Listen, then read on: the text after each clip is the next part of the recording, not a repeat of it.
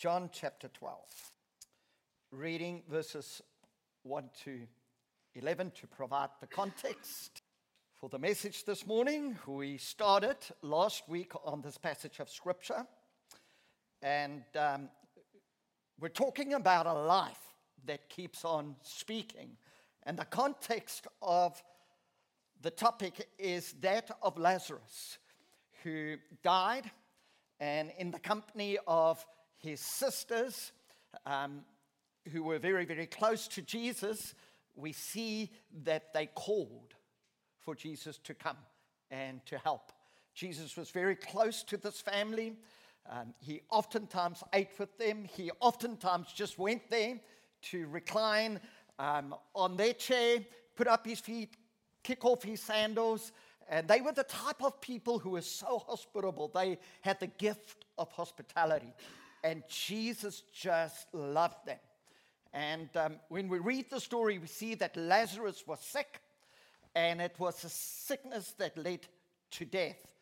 And obviously, Jesus knew about it. And so we see that Lazarus dies. And Martha and Mary sends a message to him. And they are distressed. He wasn't very old in age. It was a young death. And the comment is made by Martha. Martha said, "If you had been here." Have you ever said that to God or to someone? If you just had been here, this wouldn't have happened. And so that's the disappointment that is within their hearts. And I'm sure that for some of us, we've gone through circumstances and events within our lives that's left us disappointed. Maybe relationally with each other or even with God. And what you realize here when you look at the story as it unfolds between Mary and Martha with Jesus, that they wore their feelings on their sleeve as they spoke to Jesus. There was a little bit of disappointment within their words, even maybe a sense of frustration. And we see how Jesus deals with them. And the Bible says here that he loved them in this passage of Scripture. And it's very interesting when you look at the Scriptures, particularly in the New Testament, that there are different words used for the word love. And I looked that word up just to see what type of love Jesus had in this context for Martha and Mary, and also for his close friend Lazarus. And so there are three Greek words. The one is agape, which is the God type of love. It's the type of love that he showed towards us when he died upon the cross. He died for us unconditionally.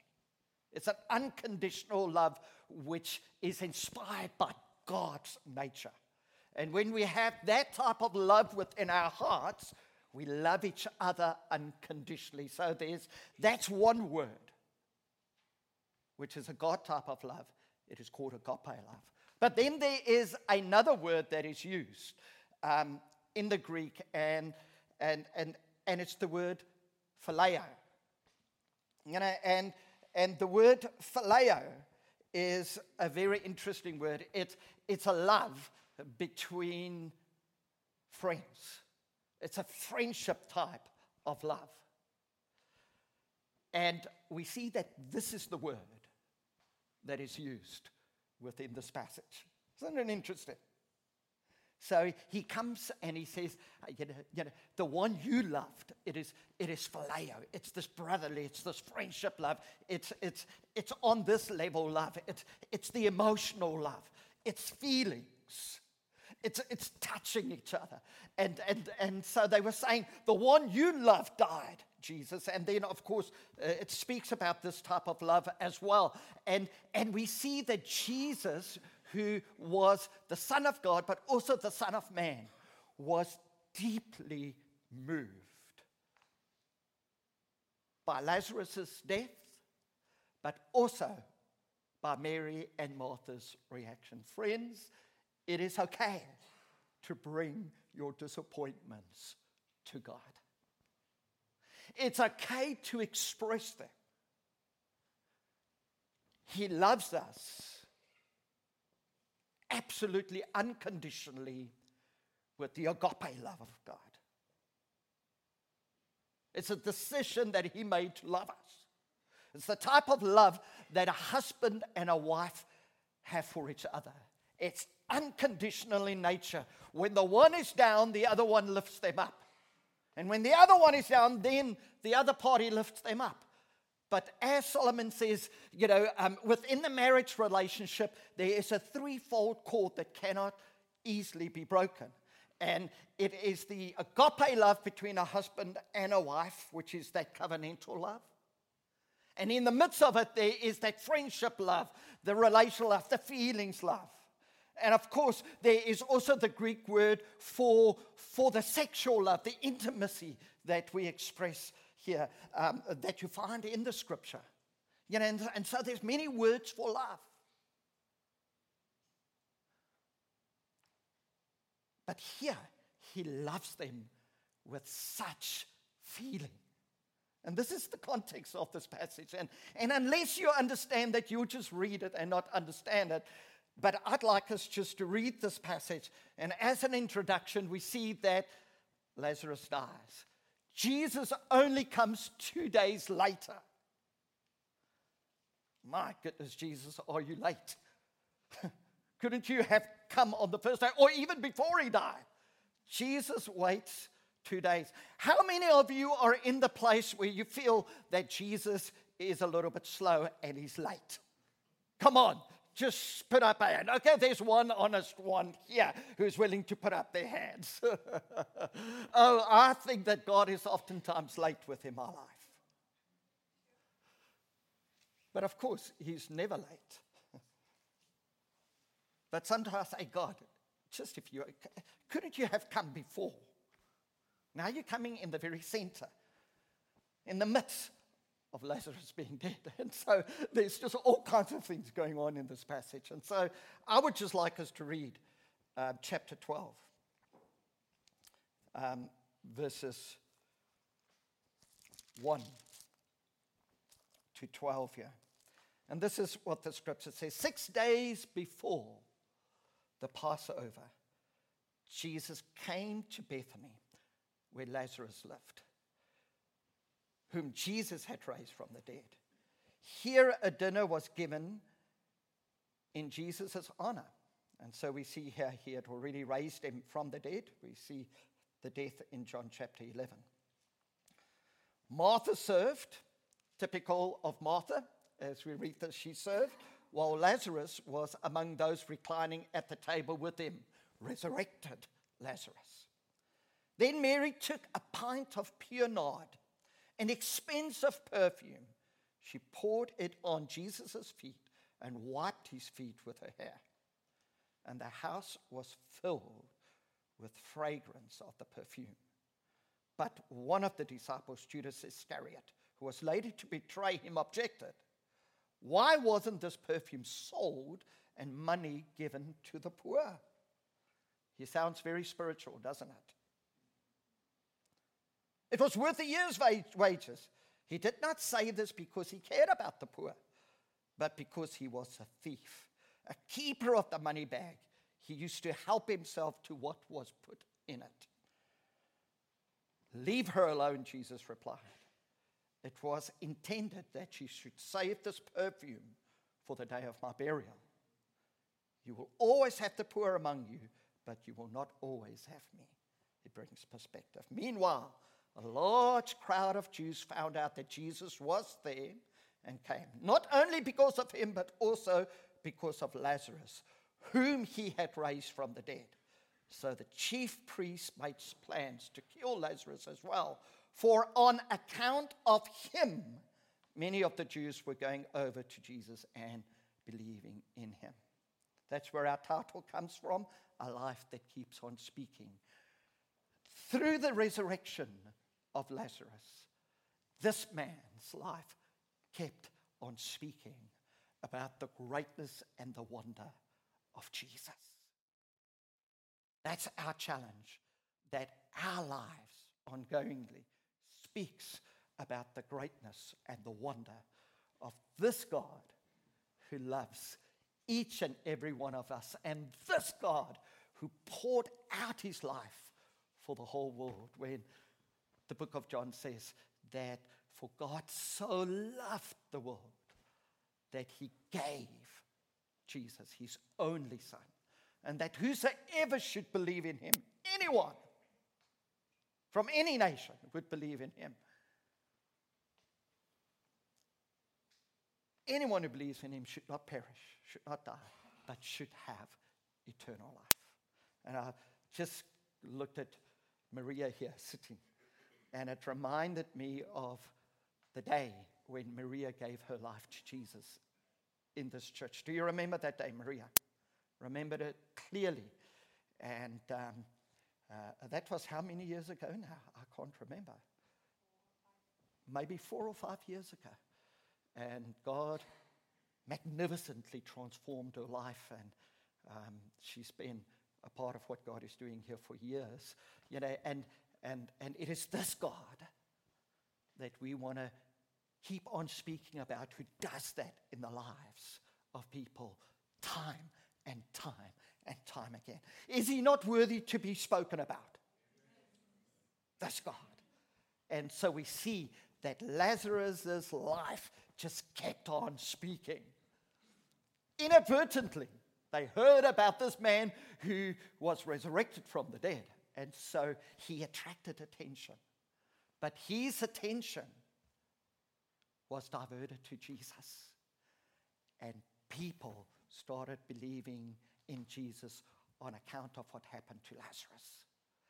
Our lives ought to bear the imprint of our God. And last week we looked at the first point. A life that keeps on speaking is a life that's been supernaturally touched by God. And that life keeps on speaking about his wonders, about his grace, and about the way that he loves us. And this morning I want us to focus on a life that keeps on speaking. Secondly, is a life that walks in the resurrection power of Jesus. And I call the resurrection power of Jesus his amazing grace. Isn't that beautiful? My friends, the life that sustains us and keeps us is the amazing grace of God. When Newton wrote the most beautiful hymn, Amazing Grace, how sweet the sound that saved a wretch like me. It overcame all of those who heard that song, and the gospel mightily was preached through that song. My friends, a life that walks and a life that keeps on speaking is a life that walks in the resurrection power that comes from Jesus. And we see in John chapter 11 verses 21 to 27, we see that he speaks about this resurrection life. And this is what the scripture says. Lord, Martha said to Jesus, if you had been here, my brother would not have died. But I know that even now God will give you whatever you ask. Jesus said to her, your brother will rise again. Martha answered, I know he will rise again in the resurrection at the last day. So we see that Martha had a good theology. She understood that there was going to be a resurrection at the end of the age. But Jesus wasn't meaning here the end of the age. He said, your brother is going to rise very soon again. But she missed it, just like you and I miss it. The promises of God, oftentimes, yes, in its original form, it is for later. But for every later promise, there's an application for today. And people who walk in faith, oftentimes, mine out that promise. And they believe it, that it could happen today. And Jesus was trying to get Martha, who was very theological in nature, to say, yeah, not only at the end of the day, let your theology be exercised in faith today, because your brother's going to rise today.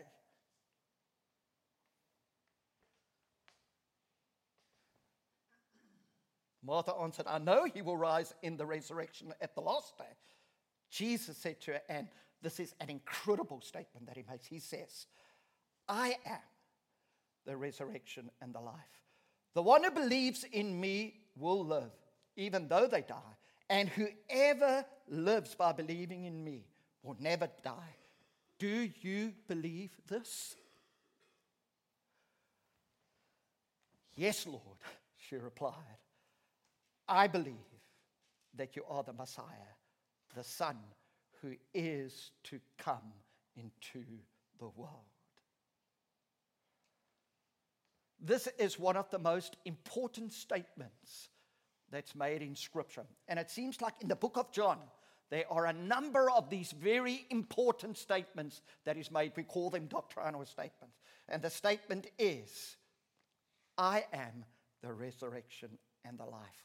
The one who believes in me will live, even though he dies, and whoever lives by believing in me will never die.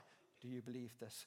Jesus says that he is the resurrection and the life. Now you can go back and you can read in John, and there are other statements. In John chapter 14, Jesus says, I am the way, the truth, and the life. No man comes to the Father but through me. A very important. Did you notice some similarities in that verse? Jesus makes him known as what? As I am. Don't miss that. Jesus said, I am the resurrection and the life. And then Jesus says, I am the way, the truth, and the life. No man comes to the Father through me.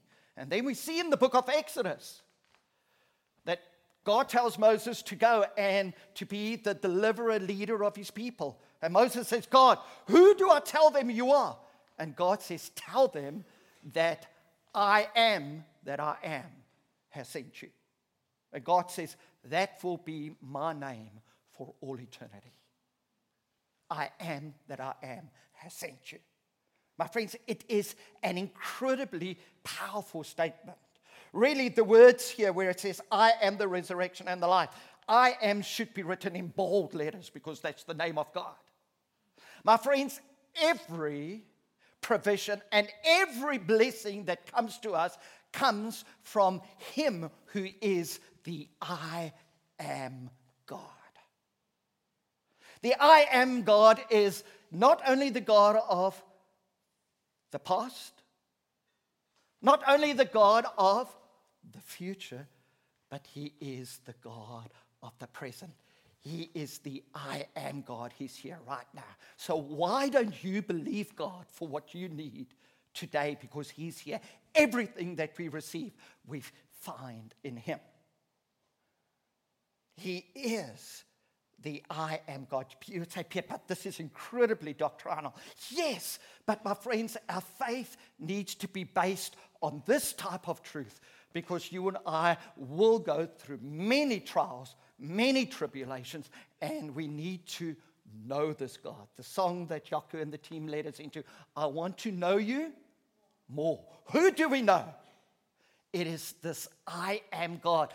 Our faith is based upon that truth. If you get that, your faith will be strong. Even when your knees are buckling, you would say, my faith is in the I am God, the God of the present. My friends, he is right here today.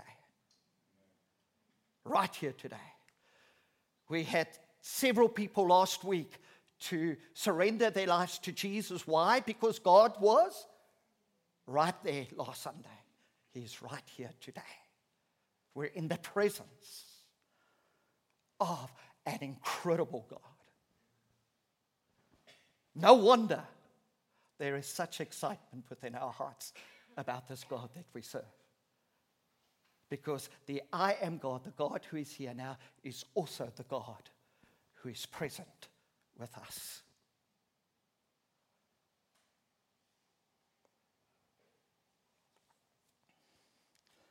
If you're into tennis at all, you'll know a past player whose name is Andy Roddick. And you'll know about another player whose name was Steffi Graf. Anybody remember these names? Thank goodness. And Andy Roddick says, when he's in Steffi Graf's presence, he says, I feel everything I say is idiotic in nature. Because she is such a large figure, he's got such respect for her. So he says, when I'm there and I speak to Steffi and I want to say, have you ever been in the presence of someone and you want to say something but you're so overawed by them and the words that come out of your mouth is idiotic in nature? And he says, this is the way I feel in Steffi Graf's presence. My friends, this is sometimes the way we feel when we're in the presence of the I Am God. We feel that our words are so insufficient. We feel that our words are empty. Have you even tried to pray in the presence of such a God and you say, oh, my requests are so small? Will he hear me? You feel like an idiot saying the things that you do. My friends, in the presence of this God, Jesus Christ, no words that you say to him is idiotic in nature. He comes and he just settles in the midst of us. He hears us, he listens to us, and he steps into our world. He never wants us to feel idiotic when he's around. Why? Because through his son Jesus, he bridged the gap between sinful mankind and the holy God. And the gospel is that Jesus stepped in between. He died for our sins, and the I Am God is our God. And it's actually very, very personal. And this is the sense that we get. My friends, when we walk in the resurrection power of Jesus, our lives will keep on speaking about this God. You don't have to force a testimony out of your own life to impress people. All you need to do is to speak about him. And my friends, the I Am God will come and he will show himself to people in such a wonderful, wonderful way. A life that keeps on speaking is a life that walks in the resurrection power of Jesus. No wonder Paul says in Philippians chapter 3 verse 10, he says, I want to know Christ. Yes, to know the power of his resurrection and the fellowship of his suffering, becoming like him in his death, and so somehow attaining to the resurrection from his dead. The translation I'm more familiar with reads this way, Paul saying, I want to know Christ in the power of his resurrection and in the fellowship of his suffering. Isn't it wonderful that when Paul speaks or John speaks or the New Testament writers speak about the resurrection, he speaks in the same sentence about the crucifixion. These events are not separated. They're together. And my friends, if we live in the resurrection life of Jesus, we'll also step into times of suffering within our lives through which God will reveal his glory. And we see here that it's very interesting. In the Amplified Bible, it says it this way, and this so that I may know him, in brackets, experientially becoming more thoroughly acquainted with him in his person and in the power of his resurrection, which overflows in active life in the believer, that we may share the fellowship of his suffering by constantly being conformed inwardly into his likeness, even to his death, and even dying as he did. My friends, the resurrection life always asks us to lay down our lives. And that's why the song again, which was so applicable this morning, I surrender. My friends, a life that keeps on speaking is a life that walks in the resurrection power of Jesus. And that life surrenders itself before God. That life says, Lord, I give myself to you fully. While we were singing that song in the first line, I felt a little bit of a hypocrite when it said that we need to bow our knees. And I was waiting for Jaco to actually bow his knee while he was playing guitar. I said, if Jaco can do it, I can, and he never did. There is that real sense that when we walk in this resurrection life, there's a humility that comes within our lives. Not an arrogance, but a humility where we bow the knee before him and he fills us with his life. If you want to find what the real sign is of a person who's walking in the resurrection power of Jesus, you look at a life of humility. Because you cannot live in the presence of the I am God and not be overwhelmed by him. That there wouldn't be awe within your life through him. This is the God that we serve. My friends, in the single statement, I am the resurrection and the life, Christ unveils the core message of Christianity, which is hope, redemption, and eternal life. And so when we hear Jesus say, I am the resurrection and the life, to Martha, he is saying to her, in me there is hope. In me there is redemption. And in me there is eternal life. In me and in me alone.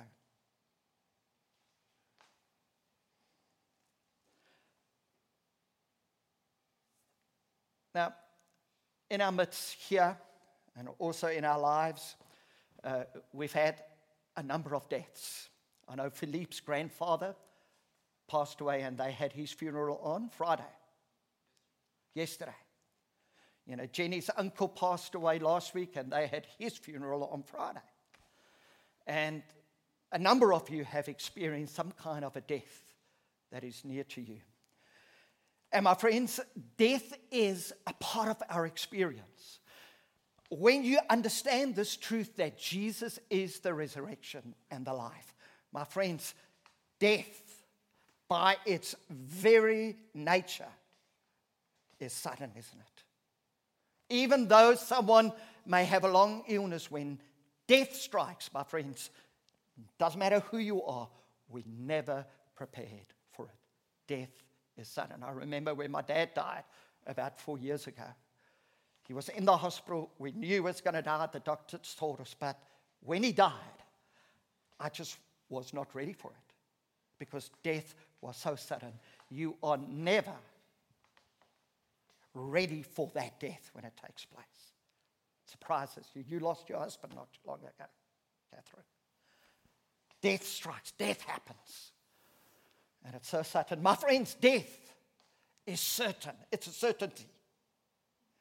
Because the Bible says it is appointed unto man to die once. Death is going to come to all of us.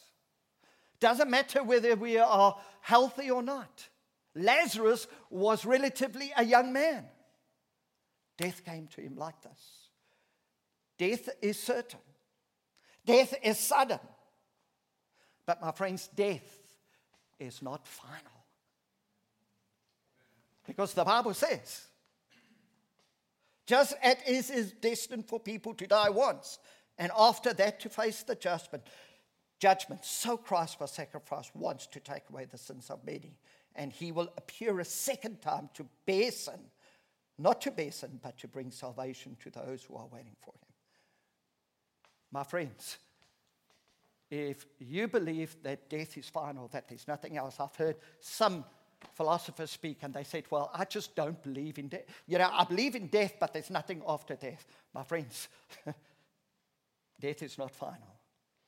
For the Christian, it's not final, and for the non-believing person, it is not final. both will stand before the judgment seat of Christ one day, and we will give an account for our lives.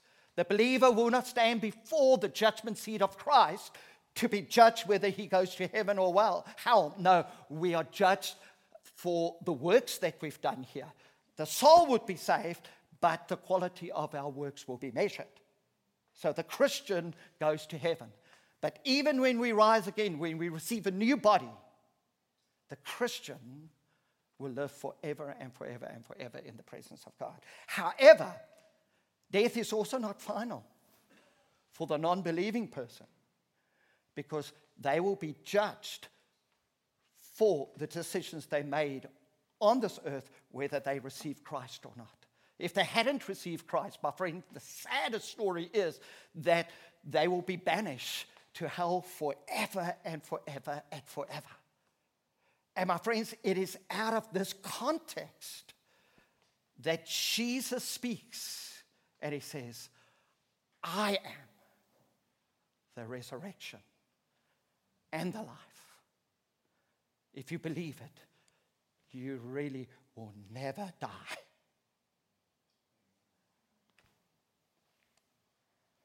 You'll find within this account that Jesus weeps several times. The shortest verse is found here, which is called Jesus Wept. And I think he wept for a number of reasons. I think firstly he wept just because he loved Lazarus and he loved Mary and Martha. And what they were going through was tough for him. I think secondly, Jesus understood what death was going to be like, because just a few days later, he was going to die on the cross. And he would be resurrected from the dead. But he understood what death meant. Death is the final enemy that needs to be overcome. The final enemy. And he was going to need to overcome the enemy just a few days later. Yes, there were temporal resurrections when Lazarus was raised from the dead. A temporal one. But he's talking about the final resurrection. It was based on what was going to happen the next few days. I think Jesus wept because he felt the enormous weight of carrying our sin and our death upon himself so that we can be forgiven and so that we can live. He said, I am the resurrection and the life. My friends, my mother's health is not well at the moment. Jenny's mother's health is not well at the moment, and that's where Jenny's been for the last 3 weeks. And I sent Jenny a message, I think it was last week, because just the last 2 weeks my mother's health has just deteriorated, and also Jenny's. And they were very good friends when they were in South Africa and when we lived there. And both of them are wonderful believers, passionate women who love God and who love their families and who spent hours on their knees for us. And I'm so deeply grateful for them. And I said to Jenny, I sent her a message. I said, I think my mom and your mom are in a race at the moment to see who's going to see Jesus first. Why can I talk that way? Firstly, because I believe Jesus is the resurrection and the life. Secondly, because those two women had decided at a young age, my mom at the age of 9, Jenny's mom, I think, at the age of 20, 21, 22, to surrender their lives to Jesus and to believe in him. And eternity came into their hearts. And my friends, death cannot take that away. Death may sting for a moment, but it doesn't sting eternally. Aren't you thankful for that? That's the hope, and that's the faith that we have. And I'm closing with this scripture, which is just so beautiful. It's found in 1 Corinthians chapter 15, verses 51 to 57. Would you stand as I read the scripture, please?